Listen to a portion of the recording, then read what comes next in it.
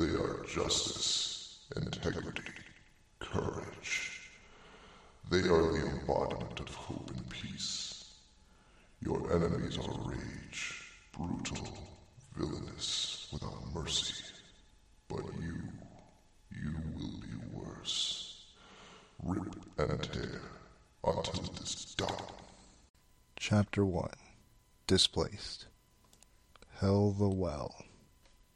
The spider mastermind's bulbous cerebral cortex exploded in a shower of gore as the BFG cell ripped straight through its insectoid face. The force of the blast sent the Doomslayer skidding backward across the lake of viscera and entrails, his BFG still in hand. The Slayer picked himself up and looked at the remains of the biomechanical arachnid that used to be Olivia Pierce, as his Praetor suit dripped with blood. It was over. Once again, he had stopped Hell from taking over the Earth. Or at least an alternate version of Earth, not the one he originally hailed from. It was also hard to believe that he would encounter another version of the Union Aerospace Corporation. But none of that mattered now.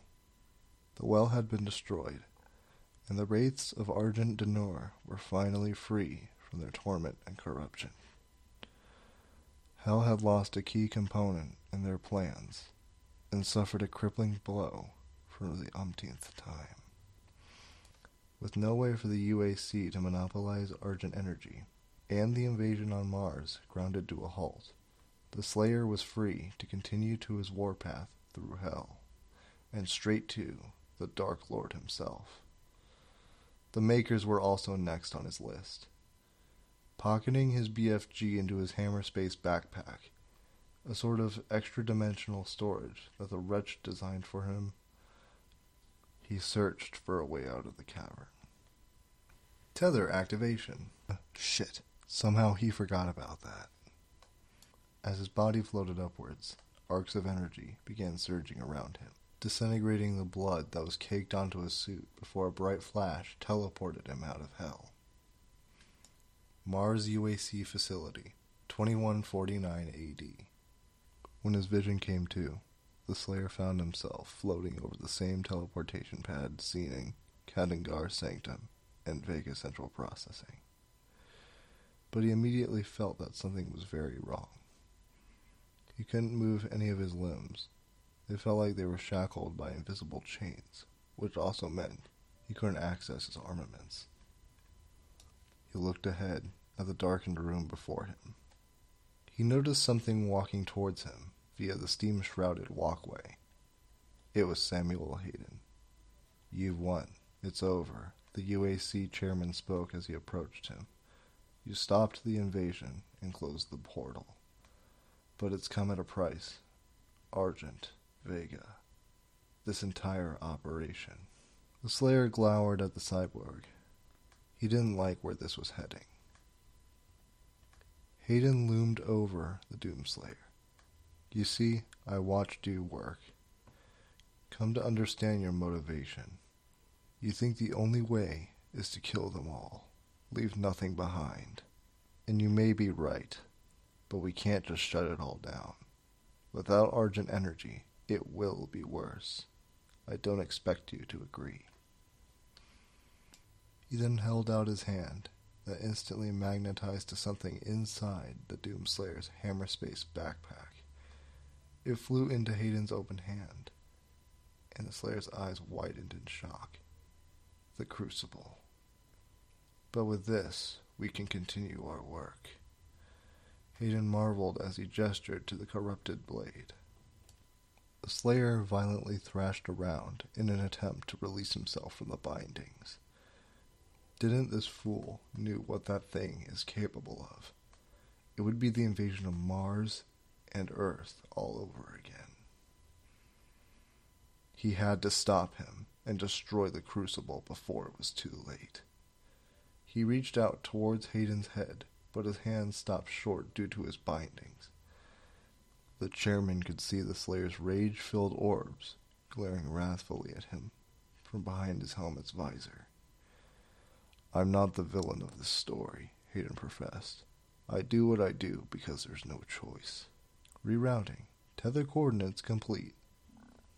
The intercom announced. The Slayer's head shot up to the ceiling. Where was this bastard sending him? Our time is up. I can't kill you, but I won't have you standing in our way. With a flick of his mechanical wrist, a glowing blade of red-colored energy ended in a double-edged tip and covered in runes shot out of the crucible. Until we see each other again. As Hayden turned around to leave, the Slayer tried in vain to escape, but to no avail, as he felt himself being lifted into the air. The last thing he saw before he was blinded by a white light once more was his hand reaching out towards Hayden.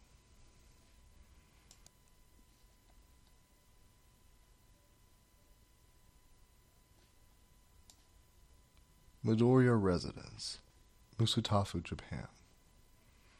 June 23rd, 2149 QE. Wiping the sweat off his brow, Izuku Midoriya smiled at his handiwork. He had received his All Might model in the mail, and had just finished assembling and painting it. The inheritor of One for All cleaned the paint off his hands, and gently placed the model next to countless others on his shelf. Izuku was in a good mood today. Class had gone by smoothly, and his friends were eagerly awaiting their test results from their end-of-term exams. A knock was heard at his door, and his mother, Inko Midoriya, came into his bedroom.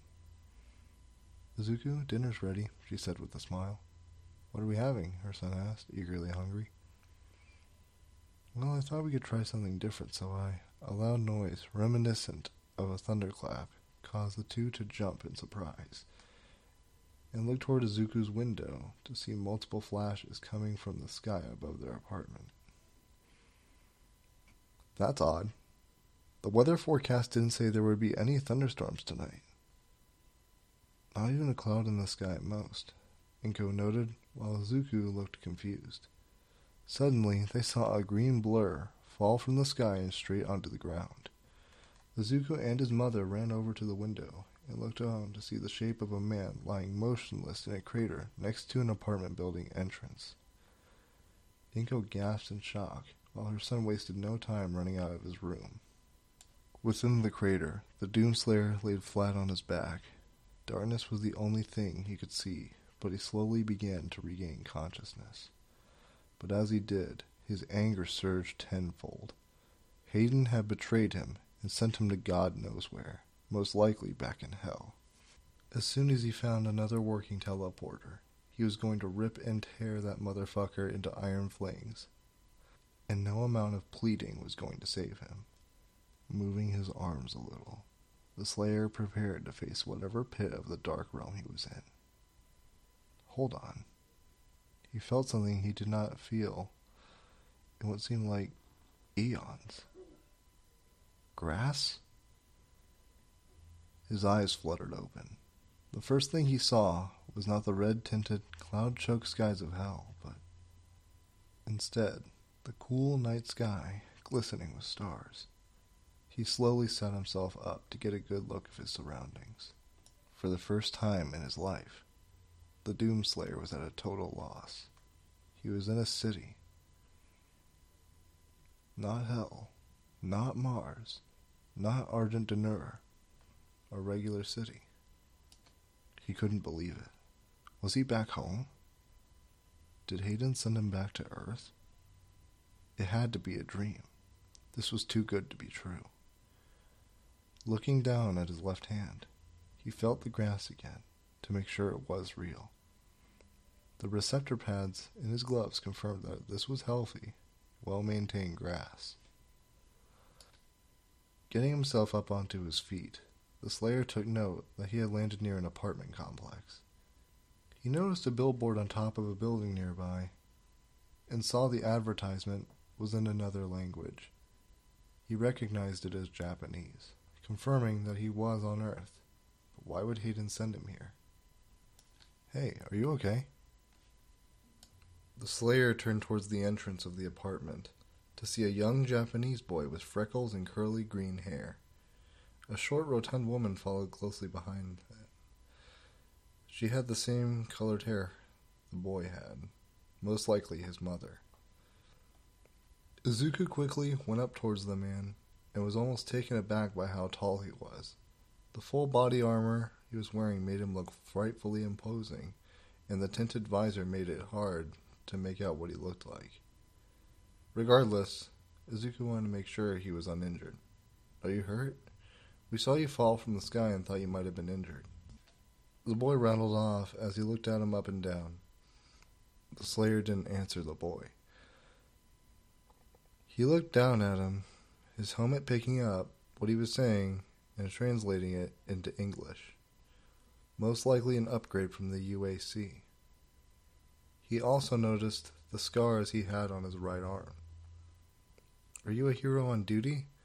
I can call an ambulance if you're hurt," the woman offered as she brought up her cell phone. The Slayer blinked. Hero? Where did that come from? This conversation wasn't going to get him any answers, or lead anywhere, so he strode past the boy and his mother. "Sir?"